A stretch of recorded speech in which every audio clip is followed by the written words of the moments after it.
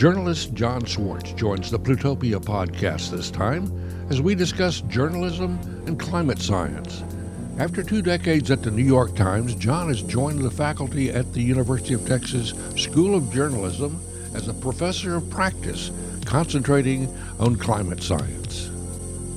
UT has been very good to me, and it turns out that I love teaching, and the students are great. And it's also not a bad thing to be trying to launch people into the world of journalism, and especially I'm teaching a course in covering climate, covering the environment, and I really feel it's important to get people into that field, especially into the science communication, climate communication field, and have them be good at it, and have them come from, not necessarily the Ivy Leagues, but from every part of the country.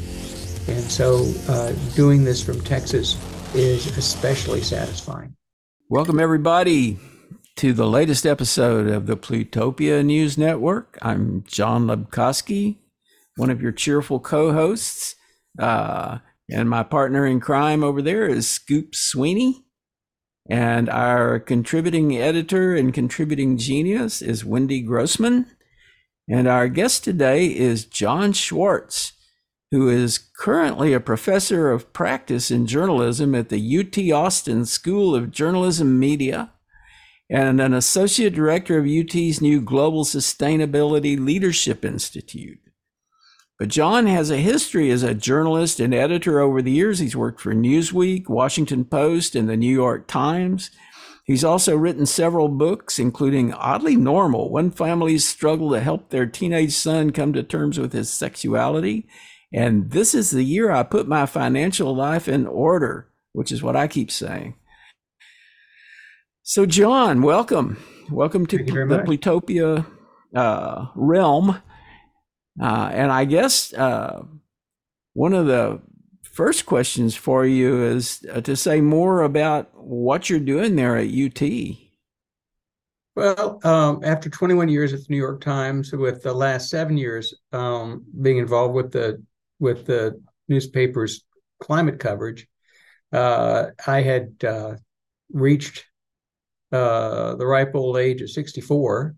And wondered, had been wondering whether there was a next act. UT called and asked if I would like to join the faculty here, teaching journalism as a practitioner. The professor of practice thing is you were in the trade, and so now you can teach the trade, as opposed to being an academic researcher. It's to put me in contact with students and show them the ropes. So I had to think hard about that. I have family in Texas. I'd already lost my dad. My mom was in memory care, but I loved seeing her and was still calling her every night, and having a good conversation. Anyway, all of that sort of said, when UT called with the opportunity to come home, it made a lot of sense to me. And so I said yes. Unfortunately, Mom didn't survive till we made the move, but it got me here back to Texas with where I've got my daughter and her 2 kids and her ex. So we've got family here, and I've got brothers in Houston. And the whole idea was make a move and try another career while somebody might still want me to launch another career. And UT has been very good to me, and it turns out that I love teaching, and the students are great. And it's also not a bad thing to be trying to launch people into the world of journalism, and especially I'm teaching a course in covering climate, covering the environment. And I really feel it's important to get people into that field, especially into the science communication, climate communication field, and have them be good at it, and have them come from, not necessarily the Ivy Leagues, but from every part of the country. And so doing this from Texas is especially satisfying. Yeah, I know UT has a really excellent School of Communications and Journalism program, and I tend to attend the annual International Symposium on Online Journalism that Rosenthal Alves does there. So it's a great place to be, but I kind of wonder if you experienced any kind of culture shock moving back to Texas from New York. Can I just say that your accent sounds much more Texan than it did when I used to see you in New York? It's hilarious. Yeah, it did come back pretty strong, didn't it? Austin's very changed. There's no surprise there. Everybody knows that Austin has changed. My wife and I don't recognize the skyline at all. But the fact is, my parents were living in Austin until the very end of their lives. And so about a year or two before the end of their lives. So we were coming back to Austin all the time. I had gone to UT, but then a couple of times, few times a year, we were back seeing them, visiting with family. And so it's not like I was completely unprepared for what happened to Austin in that time. And the state's politics, I was keeping up with. It's a little shock to be here in the middle of it, as opposed to sort of staring at it open-mouthed from afar. But it's been, but it's not like, again, this came out of the blue. I was still reading the Texas Observer, reading the Texas Tribune, reading Texas Monthly. So I was keeping up with Texas politics in a way maybe that other people who have moved away from home weren't.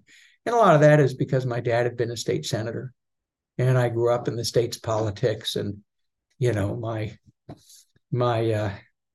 think my first grade show and tell project was interviewing Governor John Connolly. This that would have been interesting. It was a good talk. It was a good talk. I was stuck in Austin for the day, and I was at my dad's office, so I just wandered up to the governor's office and asked if I could talk to him. Fantastic. Yeah. And how long was the interview? I didn't know I was going to be a journalist, but the fact is, the receptionist said, "Well, he's very busy," and I said, "That's okay, I'll wait," which is basically been my approach ever since. Yeah, that's a good approach. I wonder about the students that you have there at the university. There is a lot of sort of, I guess, gloom and drama around the state of journalism these days. Do you have journalism students that are really fired up, who actually think they can build a career in an environment that's kind of difficult for journalists? I have students who are building a career. I mean, they're here and they're working for the American Statesman. They're writing for all kinds of publications. They're going off and getting jobs. Not everybody's going to get a job in journalism. You really got to burn to do it. But I'm seeing people giving it a try. A career in journalism wasn't a sure thing when I started either. And I had to set some goals for myself with my wife and say, I don't really think that it's possible to get a good job in journalism, but let's give it a shot. And if I don't have a real job with a dental plan in 5 years, then I had gotten a law degree by then too. I said, I'll come home and I'll do divorces. It'll be fine. Well, you dodged a bullet. Well, I wasn't going to be a very good lawyer. I've got two brothers who are lawyers, and they're very good at it. And I was just going to be, I just wasn't going to be. It's pretty clear to me I wasn't going to be very good at it. But the students that I'm having my classes now have an even more troubled environment they're trying to get into. But I believe if they really burn to tell these stories, they can find a place. And if they don't, they can do divorces. A large number of the students in my classes tell me that they want to go to law school, that they actually want to be lawyers, but being being a journalism major gives them helps train them to write clearly and simply. And if that's what they want, I want to help them do it, because lawyers don't. And if that's, and I urge them to take use their electives in the liberal arts and round themselves out. But the fact is, this is a pretty portable degree, and I'm happy to teach anybody who wants to sit in my classroom. And I've got a student who just wandered off and got a job as one of the very few reporters at a newspaper in the British Virgin Islands. And he'd had lots of things he wanted to do, and then he found out about this job, and he asked me to recommend him, and so he's out there reporting in paradise. And I don't have any complaints about that. My observation has been also that, when people say journalism is in a dire state, what they mean is the commercial business model of journalism, not journalism itself. And, there are a lot of ways for people to make money or to make a living from journalism that are not working for a newspaper or a commercial publication. NGOs hire journalists now, and a lot of academic careers seem to me more like what journalists used to do than they do like the way I think of academic careers too. Yeah. I think that's absolutely right, Wendy. And the other thing, the other thing about lawyers is it's always struck me that the closest profession to that of lawyer is literary critic. It always seems to me lawyers spend a lot of time reading stuff and analyzing it and trying to find the loopholes and stuff. And but lawyers also, when I was in college, I had no idea that a lawyer could be an activist, and that we all knew about, as you say, divorces, but actually a law degree, you might work for ACLU, you might work for Electronic Frontier Foundation, you might work for, look at Lena Khan working for the, Federal Trade Commission and changing how we handle antitrust. I mean, there's a lot of different careers there. Yeah, I didn't mean to make light of what could be done with a law degree. You can do a lot of good with a law degree. Not that I was going to, but people with talent and drive can move the world. You mentioned earlier that the importance of teaching your students to cover the climate issues that are so important right now. Your dad was very big in defending the environment. I was working in the media in Houston, and I remember he brought up a lot of issues that I wasn't aware of. No one really paid attention to what was going on with the climate, with the environment. Did that influence you at all in your current views on protecting the environment and climate change? Absolutely. I mean, that's Dad, was not only my hero, he was a real inspiration. When I started covering environmental issues, he was a great resource for me. But more important than that, he liked the fact that I was doing it. We could have conversations about coastal restoration, coastal protection. Sediment transport. Just think about kicking back with your dad and talking about sediment transport. It was the fact that we could nerd out together on some of these issues and protecting fisheries and going out to get seafood and talking about Dad's efforts to protect fisheries, to restrict fishing of for instance the redfish, so that there would be redfish in the future. All of that, a lot of Dad's legislation was to make sure that there was public access to Texas beaches, and that was just a huge deal for me to know that my dad had tried to make sure that the beaches weren't just for rich people who had houses on the beach, but that anybody could walk the length of Galveston Island. That all meant a lot to me. And then it also gave me perspective. One of the reasons that one of the reasons I put my hand up for hurricane coverage at the New York Times over the years was that I had experienced hurricanes as a child, and that dad's love of the Gulf Coast was in me. So but also a kind of a sense of perspective that that a lot of other reporters don't have, because Dad was an environmentalist, but he was also a realist. And when after the BP oil spill, people were tremendously upset about oil blobs landing on beaches and the damage that these little nuggets of tar, the tar balls, would cause.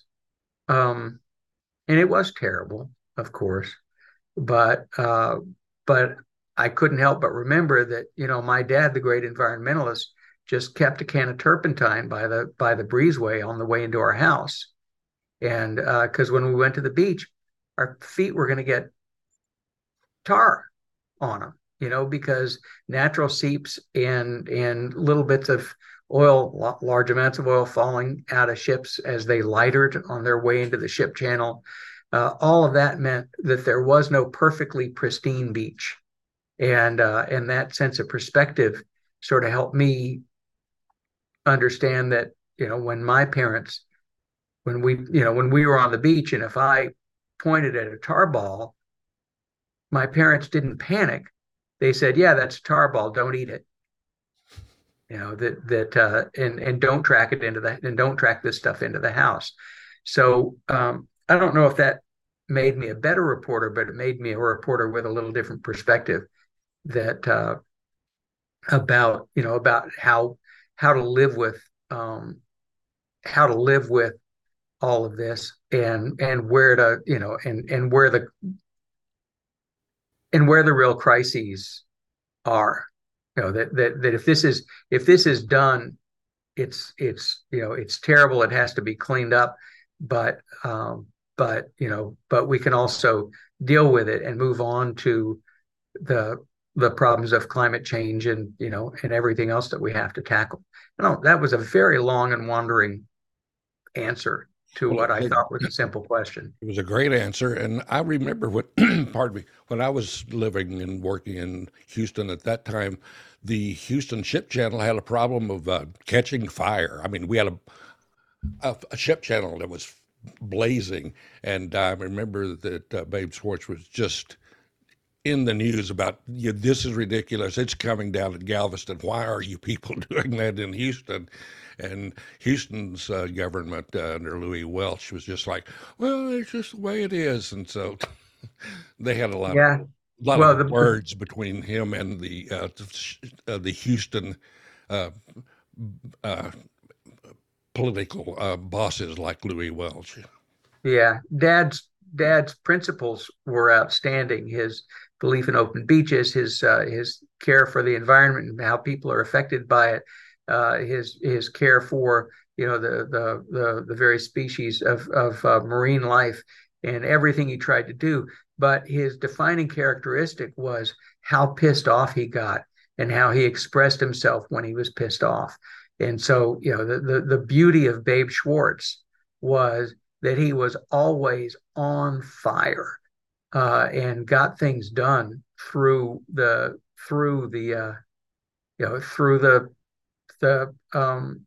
how loud he yelled and his choice of words, and he could go from outrage to ridicule, and it was an important lesson in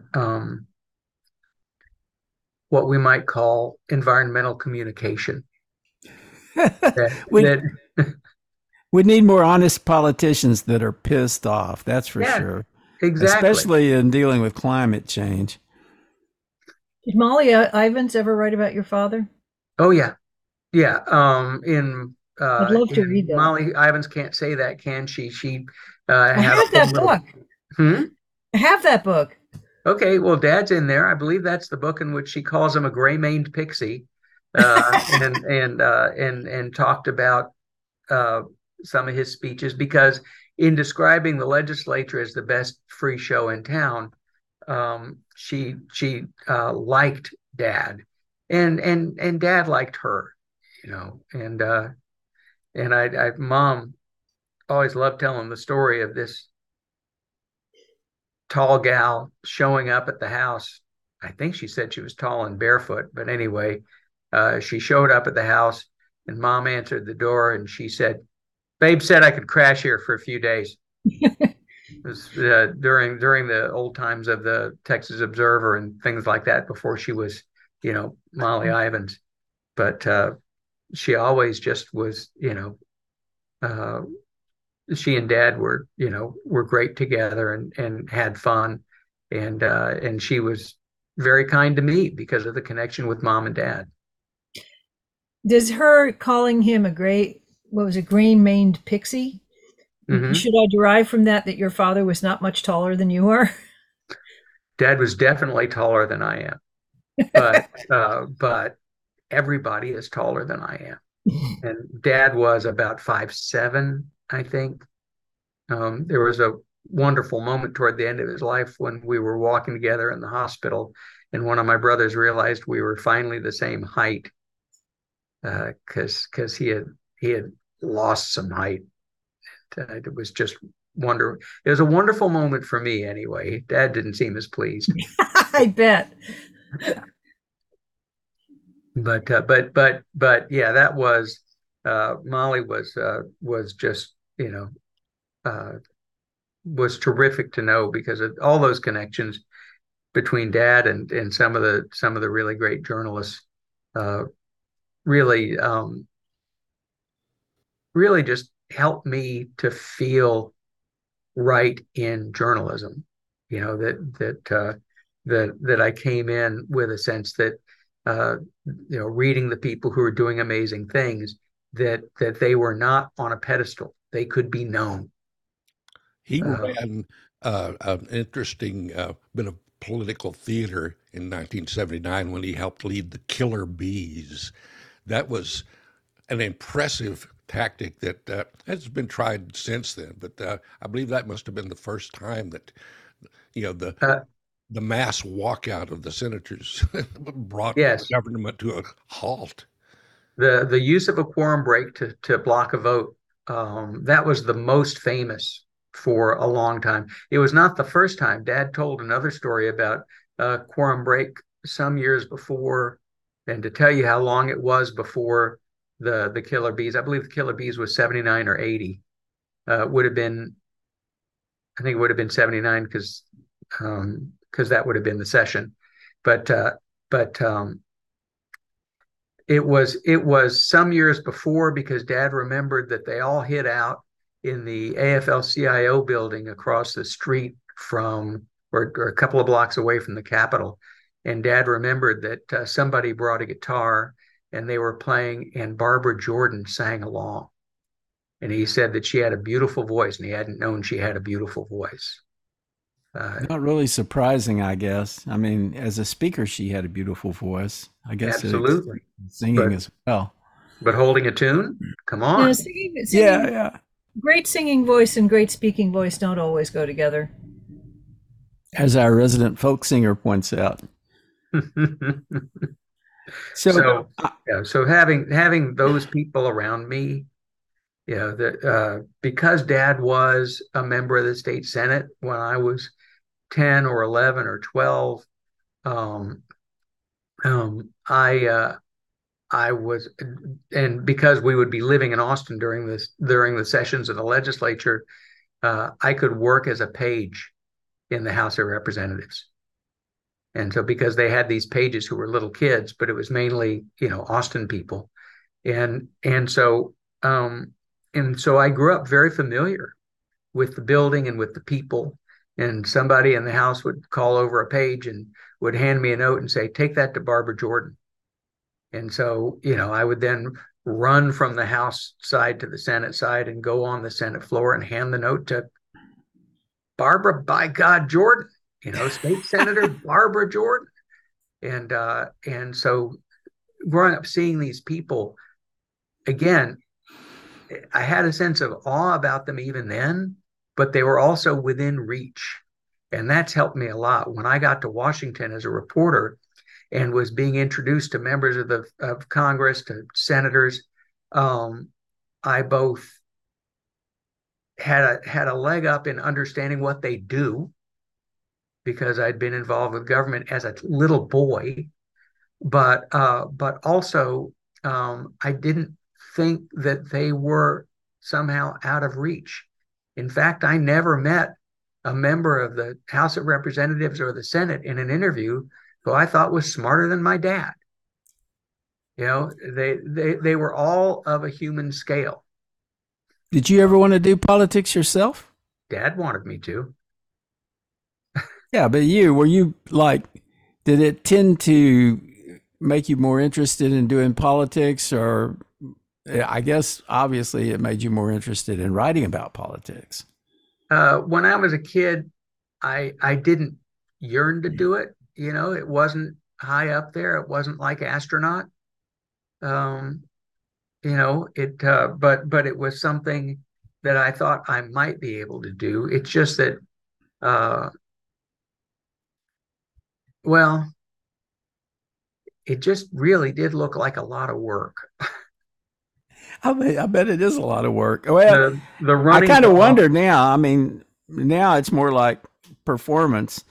It seems Yeah. that a lot of politicians now aren't trying to do the actual work of governing, but they're more into a kind of show business thing, sort of like trying to do stand-up comedy or something. I don't really Yeah. Were you not aware at the time that being an astronaut is a lot of work? Yeah, but they got to dress so nice. In Pampers. Yeah, well, you got to be prepared. But the thing about the thing about Dad and the people of that time, they worked together. They actually understood the workings of government. My dad wrote out bills longhand, and his legislation. You know, he got beat in 1980, and then continued to hang out around the Capitol as a lobbyist for decades afterward. He died at 92, and was still working the Capitol as a lobbyist at 90. So in those decades, he would propose, you know, legislation for somebody to carry for his various clients, none of whom were evil, by the way, and it would go up to the enrolling and engrossing office, where, you know, people brought in their bills, and, you know, they were put together by teams of researchers that had been vetted by lawyers and experts, and Dad's were just as good because he saw around corners. And I would sit with him. He'd talk about some bill. He'd hear about a bill and he'd look it up, and he'd say, "Yeah, you know, this bill is designed in such a way that it allows municipal utility districts to do a lot more than I think people expect them to be able to do, and it's right here." And he could take the lid off and look at the clockwork and know what each gear did, and those were the kind of skills that I think a lot of these people don't have now. They'd much rather be tweeting a political point than governing. Absolutely. What would he think of the bunch that we have now? Well, he survived long enough to know, to know of a lot of them, and he didn't have much respect. Yeah. He griped about them, and was very vocal. I'd like to shift gears a little bit and talk about journalism more. But we're having so much fun. I know, this is actually great. I could talk about this all day. We should do one of these again and dig deeper into political history of Texas, especially. Texas is kind of a fascinating state politically. It is. Oh, by the way, well, before we move on, and I'm happy to move on and talk about journalism, Wendy, the big Texas political book of the moment is Mr. Texas by Lawrence Wright. And it's a terrific novel. It's a real novel. And and he put Dad in as a minor character. Dude, I always find it sort of. I'm not a fan of making fiction with real. I don't like fictionalizing real people, because I always figure there's going to be something that is not actually real, and then it's going to be stuck in my head. And I'm not very good at history anyway. But how do you feel about it as his son? Well, first of all, I feel the same way. My wife is a real stickler about it as a person with a master's in history, and we both loved Hilary Mantel's Cromwell series, but she was always bothered by the fact that it wasn't Cromwell. Oh yeah, I always make an exception for James Goldman's play Lion in Winter. Okay. I mean, I know the history is terrible. I don't care. Katharine Hepburn, Peter O'Toole, and Anthony Hopkins. What more do you want? Come on. Dad is not a character, a character in the novel. That is, he's not engaging with people. He is described as an early mentor for one of the for one of the characters, in the same way that Texas Lieutenant Governor Dan Patrick is referred to as the worst thing to happen to Texas politics in decades. Who's the current governor? Greg Abbott. Yeah. Who was the one that Molly Ivins always called Governor Goodhair? Governor Goodhair was Rick Perry, who went on to become the energy secretary for Trump. Yeah. I knew I had seen his name somewhere and was going, really? He was the energy secretary that didn't know what the energy department did, I think. Yeah, he's kind of famous for that. But I kind of figure that if Lawrence Wright writes fiction, it's not really fiction, right? Yeah, it's a pretty remarkable book. I enjoyed it. Yeah, I'm looking forward to reading. But since we were talking about Dad in books, that's the most recent Dad sort of photobombing a narrative. Well, my first question about journalism is just how you think the role of the journal, or whether you think the role of the journalist has changed over the last decade or two. Well, of course it has, and sometimes not fast enough. One of the good things about being a climate journalist was that we were very science-based, and we had to dig into the substance of the science and learn it and make judgments in a way that politics, which tends to escape the surfaces of things, very often can't or doesn't. And so in covering climate change, my colleagues and I at the Times, we built up a climate desk in 2014.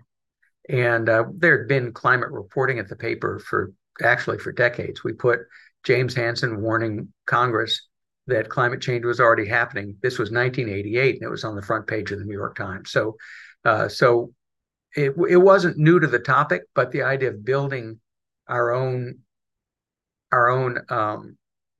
team in a really profound way was new, and I was part of that group.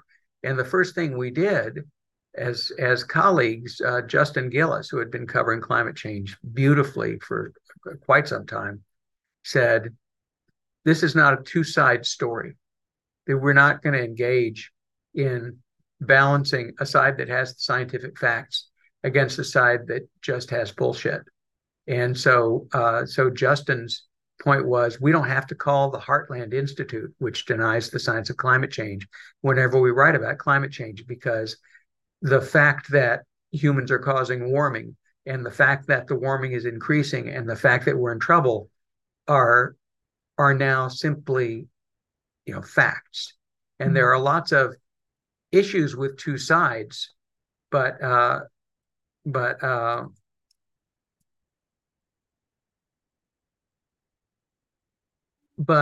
we don't have to play the game. We don't have to engage in false balance because this much has been established. And then when we get to real controversies, like what is the role of nuclear in the grid? What is the role of natural gas in the grid? Is there a possible role for things like geoengineering to in case things get so bad, it can drawing down carbon dioxide from the atmosphere work, and is it advisable? Can distributing sulfur particles in the upper atmosphere to reduce the amount of the amount of light hitting the planet, is that a ridiculous idea? Or is it something that has to be put behind the in case of emergency break glass case? Those are real controversies with multiple sides, and we report it like the controversy it is. But is climate change happening? No, we know it is, and that was a change from how climate change had been covered in mainstream journalism. What? Did that stance get you a lot of abuse from readers? Sometimes. I mean, yeah, I had people. They would send me insulting emails and stuff, but I'm very accustomed to abusive and ignorant emails. I mean, my mailbag had to be lined with asbestos, so I didn't really worry about that. And the funny result of that is that when I teach my students about disinformation and give them lots of background in how disinformation is distributed and what the tools of disinformation are, I regularly have them do an exercise in which they incorporate disinformation tools in a note to me that we read to the class. And, I invite them to use cherry picking, false experts, conspiracy theories, just whatever else. But also I advise them strongly to lean into ad hominem attack for entertainment value. And we then hold the class, and each person reads the pieces aloud. And, if somebody wants to say, it's all about whether I should give them a better grade or not. It's like urging me to give them a good grade. And when somebody writes to me, as somebody did in the spring, I don't see why I should listen to somebody who's not tall enough to ride the roller coaster. I was howling. That's definitely an ad hominem. And it was helps. What? Definitely helps to have a sense of humor. I mean, Yeah, absolutely. But they said, "How can you take this?" I said, "You should read my mail." I can imagine. Have you thought about having them read your mail? I did. The first couple of semesters, I worked through my old mailbag, and I said, "Okay, let's identify let's look through some of these and let's identify." And I called it John's mailbag. And I could come back to it, but I felt that it wasn't. I felt that the people writing to me weren't good enough writers to help make the points I was trying to make. Right? It wasn't really that effective. And the other thing was that stuff is now 2.5 to 5 years old. And while I do present them some studies that are 4 or 5 years old that I wrote about at the time to show them what the study said and how I covered it, I try to keep the old stuff to a minimum. I try to have them see new things. And so I felt my mailbag was maybe a little self-indulgent and was starting to get a whiff of mothballs off of it. I think with climate change, the issue has been less and less whether climate change is happening and more whether climate change is anthropogenic. And then if you accept that it's anthropogenic, that humans are causing it, what do we do to fix it? And, the answer to that question is that we really need to radically change the way that we live, and especially the way that we use fossil fuels. And that upsets people in the fossil fuel industry, but it also means that people will have a disruption to a lifestyle that we've come to accept. And I kind of understand why people are riled about it, though it's a short-sightedness that is problematic. And I guess, yeah, I understand your point, but really a lot of the disruptions are overstated for political effect. If renewables replace the coal plant, that might actually turn out better for your power bill. If renewables buffered by battery storage replace most of the coal burning and natural gas plants in the country over time, it's, when I flick the switch, the light's still going to come on. And if my bill doesn't triple, then it's not going to have a strong impact on my life. So if an electric car is better than a conventional gasoline fueled car, and if I can buy it for a reasonable amount of money, which is what happens when the learning curve drives down the cost of producing these cars in the United States, give me that car. You don't have to be a tree hugger to want a Tesla, though I don't want to give money to Elon Musk. I sure want an electric car. But I still wonder whether even if we are all driving electric cars, and even if we are able to cut fossil fuel use substantially, I wonder if that's even enough. There may be more that we need to do. Is public transport a completely lost cause, do you think? I don't think so, but it's hard. And so we got to get there. You've got to make public transport better than it is. And that involves trade-offs too. When I first got back to Texas, I tried to get to campus every day by taking the express bus, but the express bus didn't go by my house, so I had to drive miles to a bus pickup place, and then to a park and ride, and then I would get on the bus, and depending on what was going on, it was a rapid bus, but it was not a rapid bus, and so it had fewer stops, but I was spending an hour and 15 minutes or an hour and a half on a ride that could take me 25 minutes on a good day, and never an hour and a half. And finally I said, when this improves, I'll come back.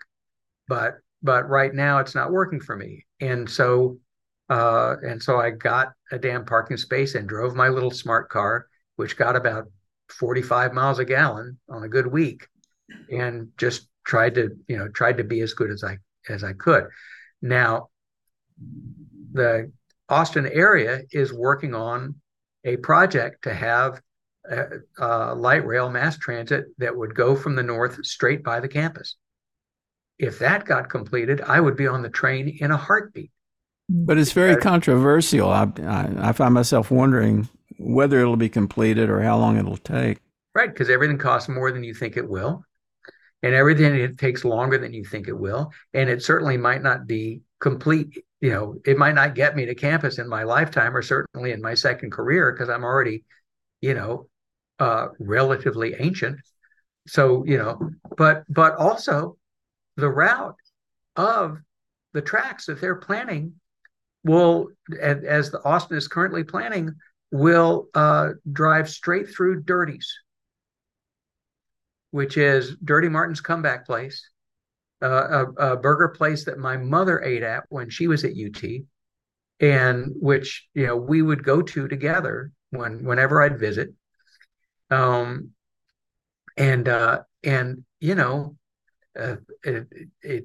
used to say progress is never convenient. Progress is not always convenient. Well, that's a terrible cost, though, to lose those hamburgers. It is a terrible cost to lose those institutions. Right. And that's happening all over Austin. And we can't turn the clock back, I guess. Right. I'm eating a lot less meat than I ever did, but I will, and I choose when I'm going to eat meat. I want it to be good, or at least, right. I mean, comforting in its way. And Dirty's is one of the places that I choose. It feels good to be there. I meet people there when we're going to have lunch if they can stand it. So these are all trade-offs. But Wendy, I would love to see mass transit step up. The distances in Texas make things somewhat harder. And the fact that unlike London, we didn't start on it, 100 years 150 ago. years ago or whatever it was. Yeah.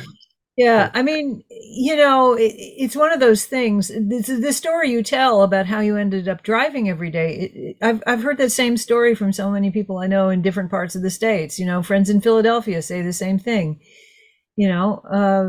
It's just too hard, And it's I true should be a better person. No, it's true in parts of Britain also, and I'm sorry, I don't think it's reasonable to spend 3 hours commuting when you can spend 40 minutes commuting, because the time is the one thing you can never get any more of. Yeah. Also, my parking space is really good. Well, I actually think a little differently than you do, which would be, my question would be why you didn't move close to campus. Like, I actually do have friends in Miami who live literally across the street from their jobs at the University of Miami, and they walk to work every day.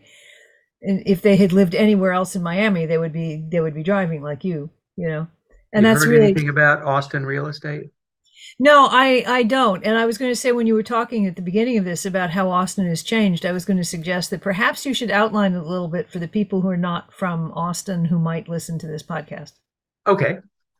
And I would expect John will weigh in on this as well. But when I attended the University of Texas at Austin in the mid to late 1970s, it was a school. It was a city. It had 40,000 students, and it was in a city that I think had 250,000 people. I don't really remember how many. It was about 250,000, and it still felt like a small town. It did, because you could know everybody in your part of town. You could know the campus as a city. You could know the people at the Capitol.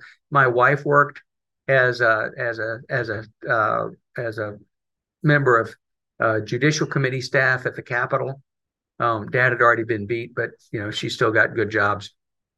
So we knew the various Austin communities. We knew, and you knew the people in the arts because you would go to Raoul's and the other clubs, and you would know the musicians, and those people. Many of them are still in town. They've just got different jobs, right? That Randy Franklin started a gallery called Yard Dog, and Mike Hall became an executive editor at Texas Monthly after having been the lead of the Wild Seeds band. So there's a lot of old Austin sort of hidden away here still, the human equivalents of Dirty's. But you could add, though, also that the musicians that were actually trying to make a living as musicians and continued to do so, unless they were like Willie Nelson, had to move. A lot of them have been moving out to Lockhart and other areas. That's exactly right. Because as Austin went from being a town of 250,000 to being the 11th or 10th largest city in the United States, a place so hot that moving to Austin was a theme of The Office, the TV show, that South by Southwest became musical, iconic musical conference and concert venue. All of these things happened, and Austin boomed. And like I said, we don't recognize the skyline. It's packed, traffic's terrible. All that is true. And because everybody wants to be here, when I sold my house in the middle of a boom in New Jersey and got a price that I never expected to get for a house anywhere, not quite Short Hills, New Jersey prices, but West Orange prices were surprisingly good. And it was a nice little bump. And I got to Austin and could not find a place here. Could not have swapped house for house in Austin. Yeah, it's tough. Which is Definitely a incredible in tough a way, market. because in many ways it does seem to me that Texas is a really impractical place to move to. I mean, if you think about the world getting hotter every year, why start in a place where it's 104 Fahrenheit the last time I was there? Yeah, You know, I mean, it I seems like was everybody should running be moving to outside a lot. Minnesota. The what? What was the last? It seems like everybody should be moving to Minnesota or someplace. Yeah, but then you're in Minnesota. Hey, don't be mean. Minneapolis is a great town. I Yeah. like Minneapolis. I have wandered around Minneapolis. I have crossed the Mississippi there. I have taken long runs, around town. I love, it's a great state. It's a great city. Find me a good taco there. Well, if we're going by food, I'm not moving any place that doesn't have good Chinese food. Okay. Then I think you would do pretty well in Austin. Yeah, Austin No, has because good Chinese food. no, the reason I can't live in Austin is I hate air conditioning. Yeah, well, that's a problem. If you've read the brilliant book that came out a little earlier this year by Jeff Goodell, The Heat Will Kill You First. One of the themes of that book is that he's from upstate New York. He fell in love with a woman who lived in Austin, and he came to Austin.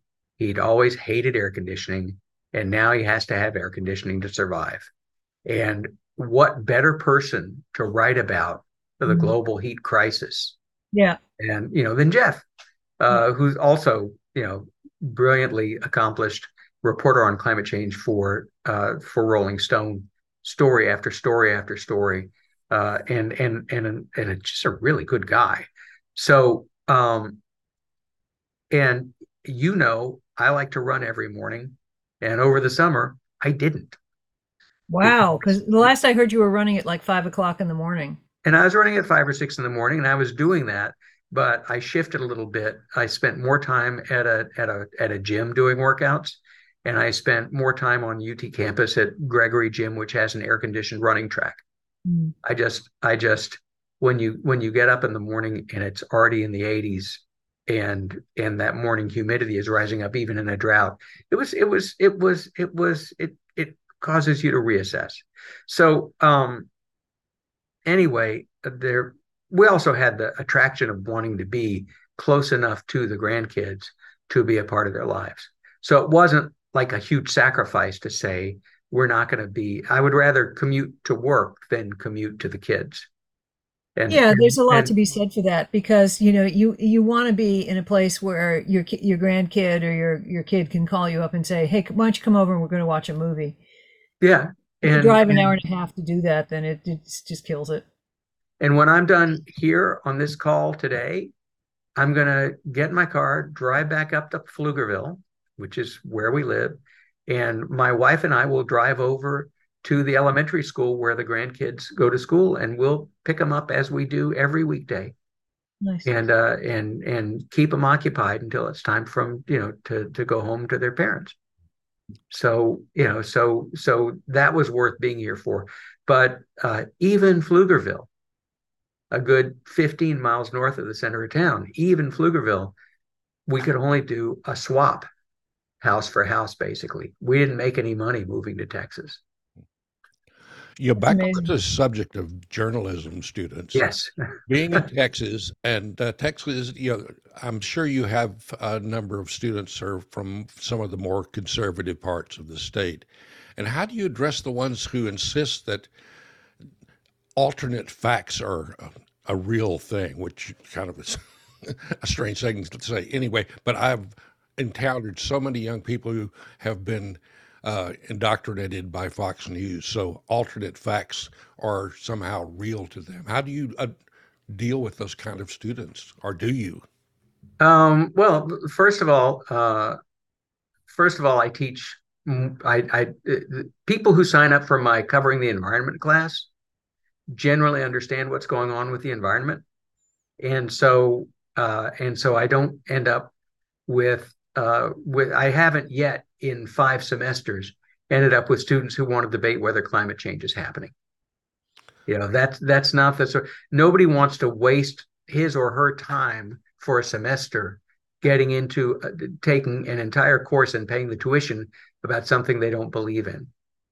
Maybe at some point I'll get a student who hopes to be a tendentious, thinker of forbidden thoughts, who, would be a better fit um, with the University of Austin, the the conservative uh, institution that they're trying to start with Barry Weiss. But frankly, those aren't the people that sign up for my class. I do have a general journalism course, Introduction to Reporting, and that gets 100, 120 students a semester. And those students come from all across the spectrum. I've got a student this time who works in the Capitol for an East Texas Republican state representative.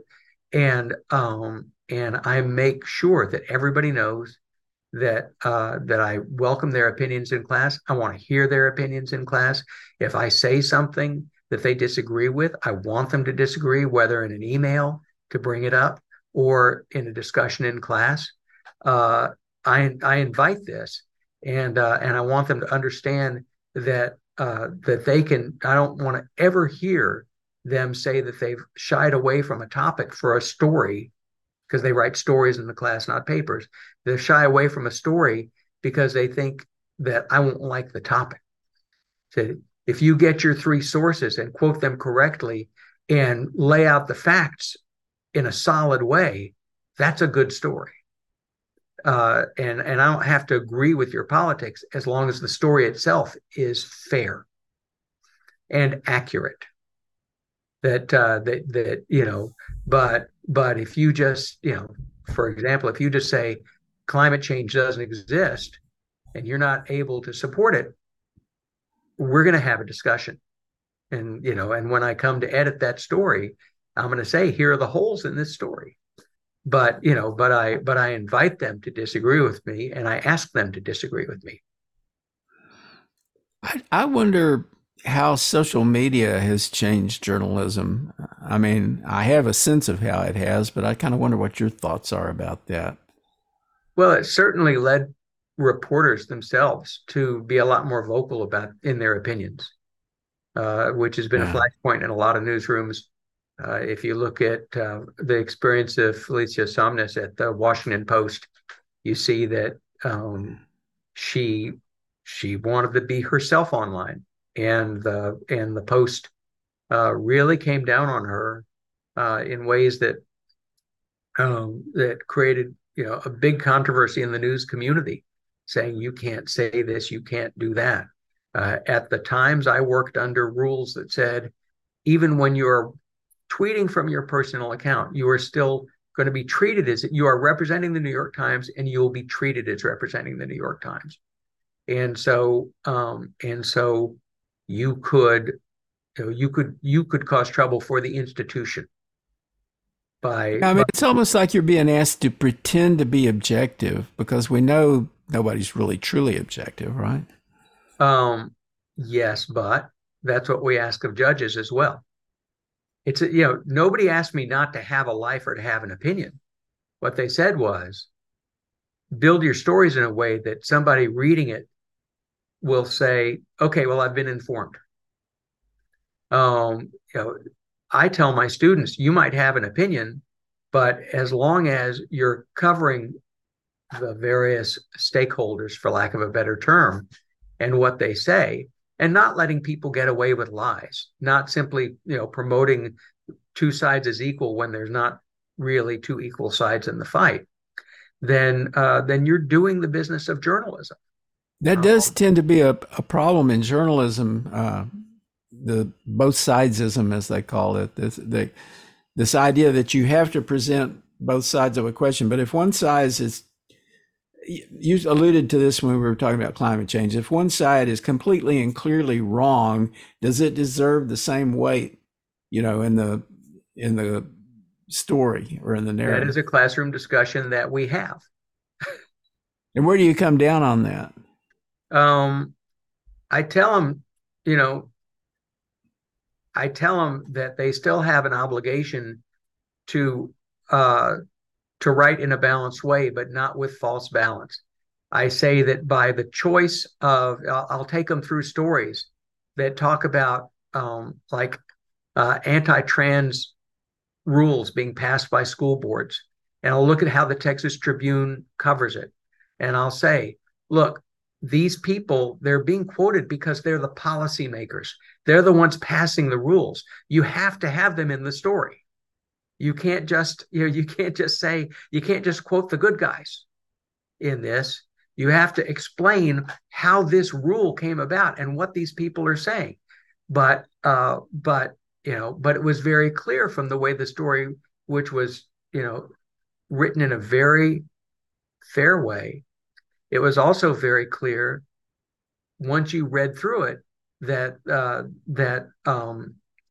it seemed to me, and it seemed to my students, that the people who were passing these rules were working from a political motivation to score points, and that the people on the other side were saying these children are suffering because of rules like this. And I said, no, you don't. You're not going to go in. You're not going to say, and the shitheads then said, right?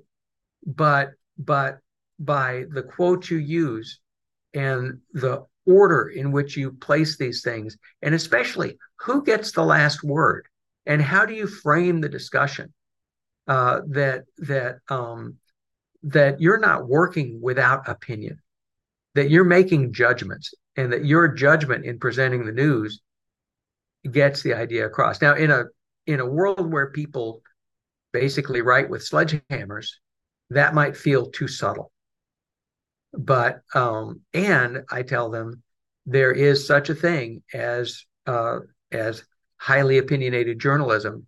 It's not, this class we're teaching you how to write a straight news story, and it has these attributes, and you need to be able to do this before you do anything else. But let me also introduce you to the work of people who write with fire and anger, and who make the case. So I let them know there's more than one type of journalism, but in this class, you're going to be able to do this, if that makes sense. Well, I'm sorry to say that we've run out of time, and this has been a great and fascinating discussion, John. We hope you'll join us again sometime. All right, y'all take care. Well, thanks so much. Thanks, everyone. This has been fun. You can stay in touch with Plutopia at plutopia.io. On Facebook, look for @Plutopia News. On Twitter, it's @Plutopia. This is the Plutopia News Network, 20 minutes into the future.